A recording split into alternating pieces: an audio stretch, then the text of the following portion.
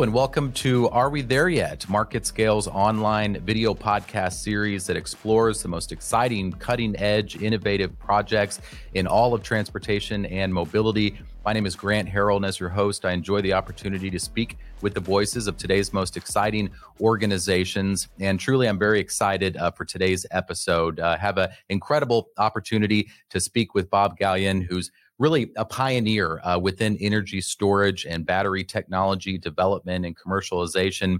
Bob has over 43 years of experience in the industry and is very active today with numerous companies and organizations within the industry. So we're very excited to have the opportunity to speak with him today. So Bob, thank you so much for taking the time to talk. Hello and welcome to Are We There Yet? I'm honored to be able to join Are We There Yet? Because I believe we really are on the topic that we're going to discuss today. Well, I'm excited to hear that. And it's a question that I really look forward to asking you, because I think in terms of energy storage, I can't think of a better individual to answer that question for us. And so if you don't mind, would love to just jump right into the Are We There Yet series question and ask you, as we talk about the electrification movement, Bob, are we there yet? We definitely are there. And I can say that with great respect to the industry, because back in the 1990s, after developing skill sets for 20 plus years, I was assigned the project called the EV1. And many people don't know the precursor to the EV1 was called the Impact. So I was honored to work with Dr. Paul McCready and the guys at AeroVironment and General Motors Corporation as a young engineer working in Delco Remy division of General Motors to develop the lead acid batteries that went into the EV1. It wasn't until later in the development of that vehicle that we converted over from lead acid to nickel metal hydride, because we knew that lead acid was too heavy, but the car met every mission, every technical mission it was chartered to meet, it met. So that movement was basically stalled out because at the time, many of the car companies were not able to meet the combined average fuel economy numbers that the federal government had given. And so the federal government did roll back those requirements. And at that time, we had two major projects going on here in the United States. The one was the EV1 fleet, which was never sold. It was only leased. And then you had the Ford Motor Company working on the Ford Ranger project with those electrified electric vehicles that were used by the Detroit Edison guys up in the Detroit area as commercial vehicles, so to speak, doing normal routine maintenance on the power grid. But in any event, Grant, it stalled out in the 1990s. But now here we are in the 2020s. And it's very clear since about 2010, 2011 timeframe, when Nissan, Tesla, General Motors started rolling out some of their first generation electric vehicle of this generation, we start seeing that momentum picking up. And as that momentum picked up, we started seeing that there were very important topics that we needed to address, including not only the battery design, but the vehicle design itself for long range and sustainable driving, and the ability to refuel those vehicles are still being developed and problematic in some ways. So I think there was a speech given at the battery show last year by the gentleman from Ford Motor Company that put it better than anybody I've ever heard. The deployment of the electric vehicles and the dispatchability of refueling those vehicles have to align very well. So the charging infrastructure has to be deployed at the same rate as the electric vehicles are deployed out in the field. And today we see all the car companies working on this very topic, where they're putting in the charging infrastructure. Now, you mentioned earlier in our discussions prior to going on air, Elon Musk's launch of this electric truck, the Cybertruck. Clearly, Elon's people were some of the pioneers in this area, where they actually put the charging system infrastructure out there along with the vehicles so that they could get these vehicles charged. So we always have pioneers in the field. Henry Ford did it back in the internal combustion era, and I think Elon may be one of those guys considered in the future being a pioneer in the electrification movement. But yes, it is here and will be here to stay. So are we here yet? Absolutely. And the momentum is picking up dramatically. That's so exciting to hear. Well, you're definitely included within that group of pioneers within EV and energy storage today, and this really revolution that we're seeing. And so I know that the industry is very appreciative of Elon and your work and others that have really developed this industry since the very early stages, as you mentioned with GM and some of the other projects that you were involved with. So really appreciate you sharing that. Kind of bringing us to today, as you shared. I think you did an incredible job of kind of relating some of that past experience to kind of where we are today and some of the reasons why this is all coming together. One of those major components being the charging infrastructure, as you shared. Would love to learn a little bit more about what you're working on today. I know that you are involved supporting a number of companies and organizations, and I know that I'm so impressed with your work today and really leading the industry within many of those projects. Would you mind telling our listeners a little bit more about what you're up to these days? Well, Grant, in order for me to do that, I got to give a little bit of the historic background. After working 21 years at General Motors, GM did an excellent job of giving me good basic education and training. I was assigned major projects throughout my career, having 17 different jobs in that 21-year period of time, and going through the executive training program before they spun out the components group. So examples. Mathematical modeling with Dr. Hiram Gu at the General Motors Research Center. In my younger years, we were saving enormous amounts of money by properly designing and building batteries using mathematical modeling. Assigned the project for the Intech separator manufacturing plant. Deploying a new technology separator was not an easy task, but it was a needed task, and we created the best separator in the world for lead acid batteries at that time. And then, of course, the EV1 project was a real breadwinner at that time, but it was rolled back just because the government repealed the CAFE requirements.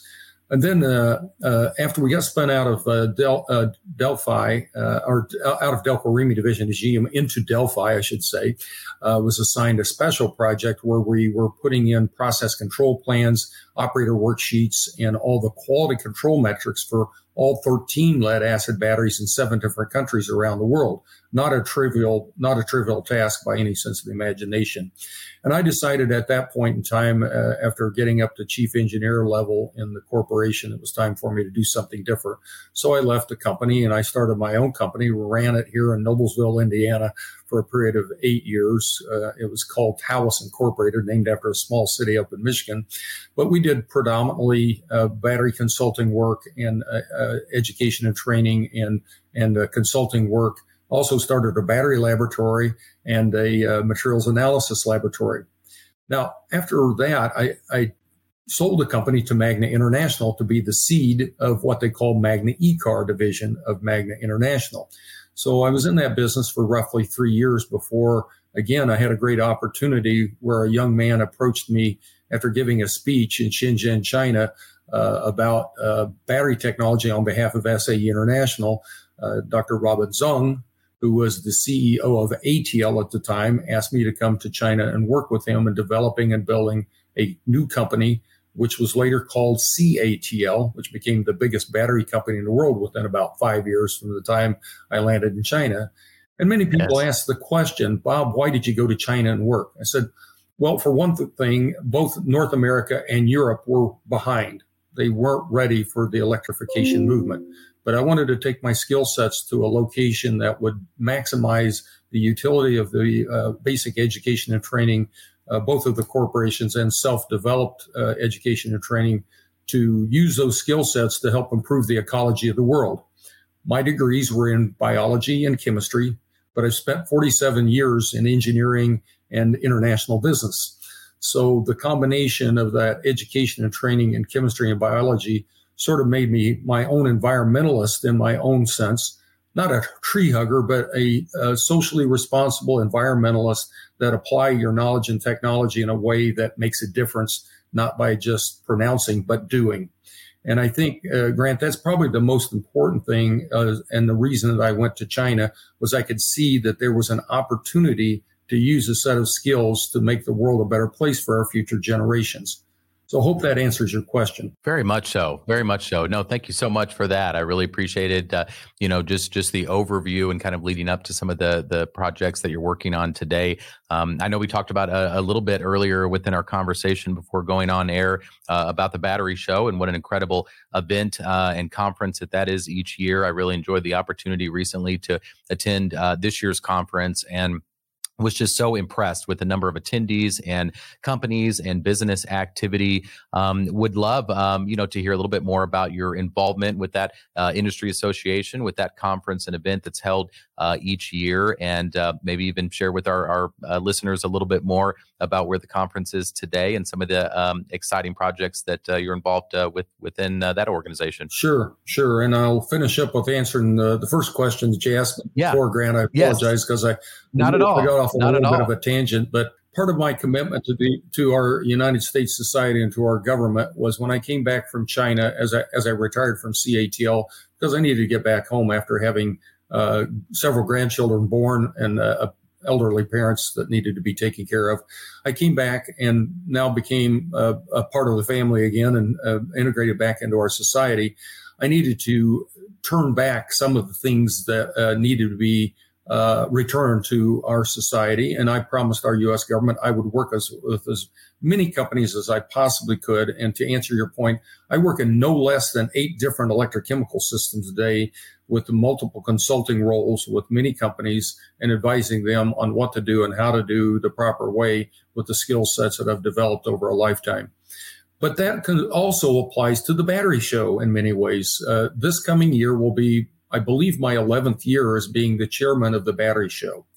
Each year we put together an advisory board that pulls in some of the best in the industry, and we advise the informal market people are the ones that host the battery show on who we need to put into the speaking roles and what are the key topics of the time. This last year was phenomenal. We never seen anything quite like it. Around 800 plus exhibitors on the exhibition floor, and we had so many key topics in those 3 days of conference session. And I'm just fortunate to be the host of that show, being the chairman and introducing our keynote speakers, being part of the panel sessions and summarizing what the show entails so that we can make the show better next year. Next year's show is going to be phenomenal. After 14,000 plus people this year's show, I think next year will be even bigger. We just got to figure out how to take care of all the traffic flow. So great problem. Yeah, great problem. Very good. Well, I was so impressed with the conference. I know too, and you touched on it a little bit, but that's not all of what's keeping you busy today. You mentioned some of the different chemicals and consulting roles that you're involved with.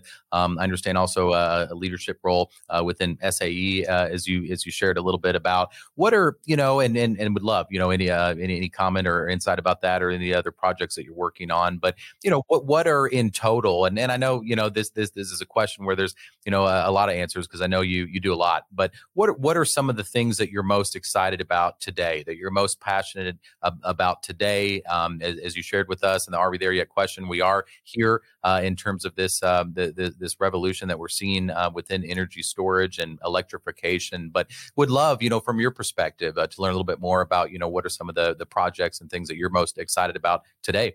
The things I'm most excited about today, Grant, is not just lithium-ion batteries. Clearly, lithium-ion batteries is a huge improvement from where we were even 2 decades ago. We see, because of the modern tools that we have, and I jokingly said 2 weeks ago in another conference I was hosting, back in the day in college, I was using slide rules to do all my calculations because we didn't have calculators at that time. I think the important thing here is today we have sophisticated tools called computers. We have sophisticated mathematical models. We have sophisticated artificial intelligence that's increasing our intellectual capacity at a phenomenal rate. Some futurists are saying that we're doubling our intellectual capacity now at a rate faster than 7 years. It may be even less than 5 years, maybe even less than 4 years. We're doubling the human's capacity for intellectual growth at a phenomenal rate. And why is that exciting to me, Grant? It tells me that we will make major breakthroughs in scientific principles that we've never even dreamed of. In just the short time that I've been alive on this planet, we've seen such amazing changes we can hardly imagine. Just most recently with the Webb telescope, you see the guys that work in outer space and some of the phenomenal things that they're discovering about our universe. We're seeing the same kind of thing happening here on our own planet with respect to new scientific principle and understanding. The announcement of the sodium-ion battery by CATL last year kind of rocked the world, because the guys use scientific principle, mathematical models to create lattice structures that use a different ion rather than lithium. Well, magically we say, well, there may be other elements on the periodic table that we can use in different combinations to get those kind of electrochemical potentials in the way that we will create new value for mankind. At the same time, there's going to maybe new breakthroughs that may antiquate the battery system in the next few decades, because we are making major discoveries each year in the different fields of scientific principle. So hopefully that answers your question. Very much so. Very much so. Yeah. And I love the point too that, we certainly are working some of the specific chemistries and technologies that we know about today, but I love the idea that, we'll certainly continue to see revolutions and transformations within the industry and the science and the technology itself, probably from things that we don't even know about or can imagine today. So I love that idea as well. When we talk about this electrification movement, and it has so many applications into other industries and other verticals. I had a conversation not too long ago within the series about how kind of we're seeing this merger right now between kind of the mobility and transportation and the built environment, and all of the innovations that we're seeing here are kind of changing the way that the built environment is designed. People are moving around in different ways, micro mobility, for example, and scooters and different forms of transportation. Drones are delivering products. And so we're seeing effects already, from developments in transportation and mobility into so many different other industries. And I love to talk about that within the Are We There Yet series, but, maybe refining it as much as you wanted to expand. But if we're kind of talking about, the electrification movement in terms of transportation and mobility, where do you see a lot of this headed 5 years, 10 years, 20 years from now? Any guesses, forecast on, what things might look like in terms of the way that we move around and how that's powered? I just, would love to hear, some of your imagination on maybe what's kind of the end result of a lot of what we're working on today, and that I know that you're really, really passionate about.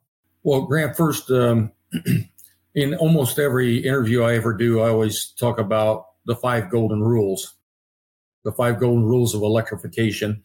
And I'm sure my buddies at SAE will probably be tired of hearing it, but they will hear it again, because in order for the electrification to move forward, and I think this will stay almost as an immutable list that was helped contrived by Dr. Jonas Breese and myself during my tenure at Magna as the president of Magna E-Car, that we came up with the 5 golden rules because they're so important. And I'll get to your question, because the background for the answer to that question is buried inside those 5 golden rules. Safety will always be number one.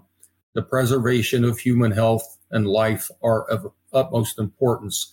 Whether it be the mobility sector, where we're in a vehicle that's required to be able to withstand a collision or a barrier impact, and people survive and walk away from the vehicle, or whether it's an energy storage system that we put out in the middle of a field somewhere where that people can enter the compartment safely and effectively, either as a technician or as a firefighter, and feel perfectly safe without getting injured or killed. Safety will always be the number one in the 5 golden rules. Second is performance, and performance is measured in many different metrics. It could be energy, it could be power, low temperature performance, high temperature performance, shock, vibration, so many different performance metrics. The safety, the performance, and the life comes in third place, because without having a good life expectancy, the total cost of ownership will not be there. You have to be able to afford something that's going to last a period of time, that you get the total value back out of whatever it is you spend to make it or buy it.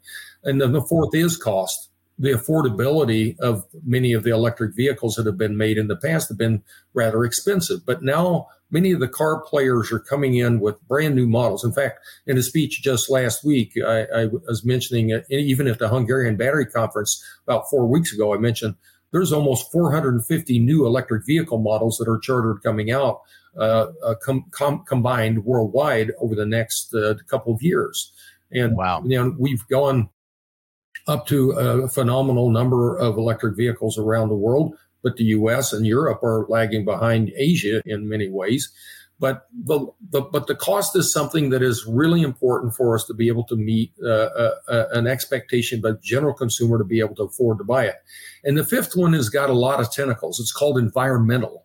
The environmental aspect of the 5 golden rules include the ability to mine these precious minerals from Mother Earth in a safe and effective manner without exposure of these chemicals and materials that you're mining to create health hazards for people that are mining, through the processing, through the building of those raw materials into battery systems, and the ability to put those battery systems into battery modules and packs that go into either transportation or energy storage sector, and to be able to manage safely by first and second responders in the event that there's an accident or a misfortune of some kind of an incident. And then finally, the recovery of those materials is coming back as being recycled or repurposed in some way, shape, or form, and returning those minerals back to their original form to be reused in batteries. So to answer your question, you have to go through the 5 golden rules to know where you're going to go in the future, because electrification has those 5 key elements, and those 5 key elements will help discipline you for the future. So in the coming generations, I can foresee that we're seeing a revolution in transportation sector, just like the Cybertruck that was announced yesterday by Elon. Look at the plethora of new EV models coming out with all the different car companies around the world. Look at how the transportation sector is being changed by the invention of construction equipment that is electrified. The last thing I did in China before leaving, retiring from CATL, was drive a 22-ton backhoe that was totally electrified, that would run for 8 hours on a single charge, doing nothing but digging dirt or rocks or soil in a totally quiet environment other than the scraping and the digging. So, and I also see, if you go on the website of some of the agricultural equipment, you'll find many of the companies are making electrified tractors for agricultural sector. You'll see underwater drones, aerial drones. There's a real movement right now on electrifying a lot of new technologies.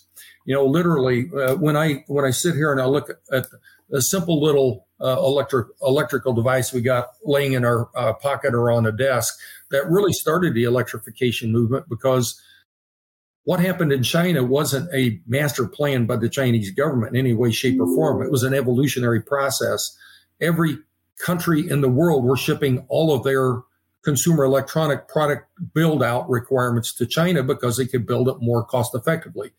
In essence, what they did is they enabled China to create an infrastructure of mining and processing and building electronic devices. It was a matter of taking electronic devices and scaling it into vehicles. That was the main breadwinner for China over those years. And little did we know, it would also benefit the Chinese population by creating a cleaner environment for their people to live in. So in some ways, China could be considered a role model in how they did it. It's just the rest of the world enabled them to do it the way they did it. But I can foresee now that movement has started. It is catching on in Europe even faster than it is in North America right now. Going over for the Hungarian Battery Conference I mentioned a few minutes ago, it was very clear that the Europeans see this as a major mission.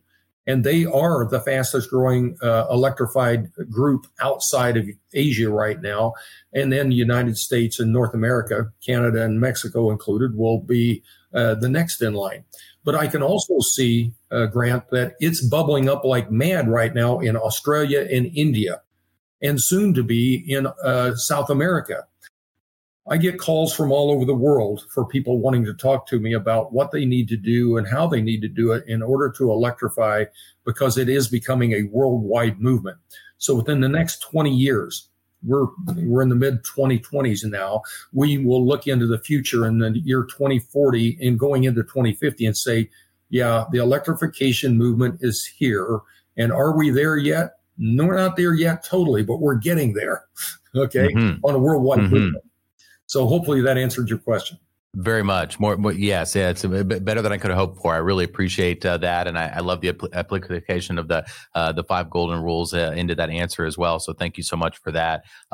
One other question that I would love to ask you and get some of your insights on, as you mentioned, the 5 golden rules and kind of how that all applies, within the development of energy storage technologies and vehicles, and the importance of, really the focus on safety, as you shared, but then, some of the other important characteristics such as cost, as you shared, and lifetime life cycle of the vehicle itself, and that being justified.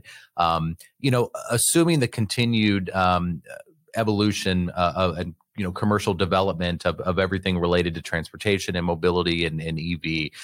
We have also a need that remains in terms of a grid infrastructure to support all of this. And we also need better ways to generate energy, better sustainable ways of developing the energy itself. So would just be curious, your perspective, kind of outside of the EV and transportation, energy storage, side of things that we've kind of focused today's conversation on. Are you seeing developments within the grid and the way that we generate energy that will allow, this evolution within transportation to continue? Well, certainly, as we put more and more renewable energy on the grid, it creates its own set of problems, Grant. As you probably already know, that when you get above about 30% of renewable energy on a grid, it makes it become a little bit unstable, which means now the utility companies have to put in different infrastructure in order to stabilize the grid, because the amount of renewable energy, as we all know, as I sit here, my face gets brighter and darker,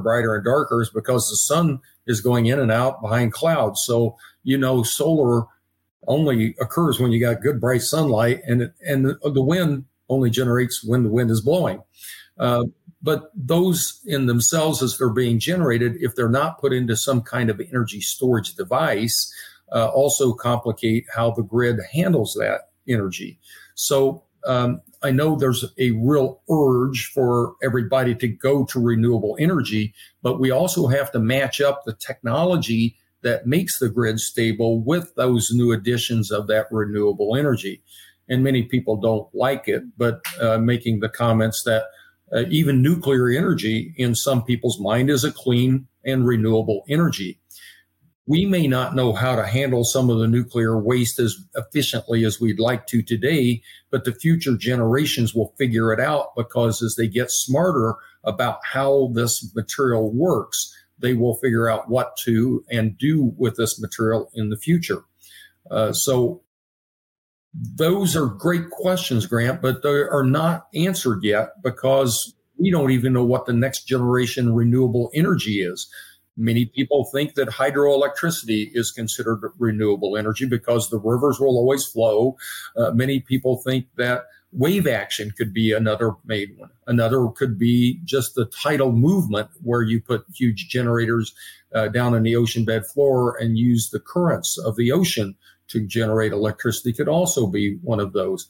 But there's lots of new energy, and there's even talk about using space as part of the energy generation, where you actually beam some of that energy from outer space back to planet Earth by using large collectors that can generate the electricity from direct sunlight and project it back to the Earth. That in itself has potential, but has a lot of technical things that need to be addressed.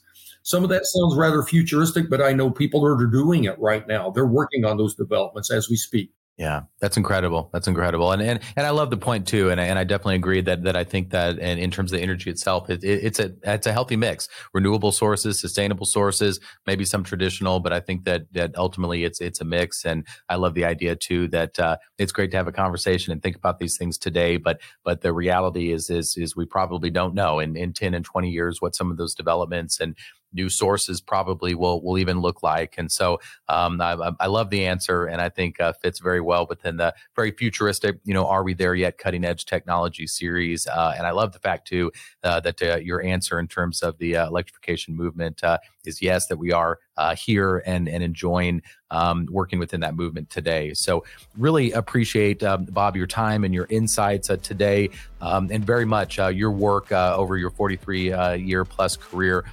within the industry. So thank you for that. And thank you so much for taking the time to stop by today and have a conversation. I've enjoyed it, and I know that our audience will very much as well. Well, thank you for the opportunity, Grant, to help spread the word. Electrification is here. Are we here yet? Yes, we are. And your opportunity for me to speak today has been very much appreciated. Thank you. Very good. Very good. Thank you so much, Bob.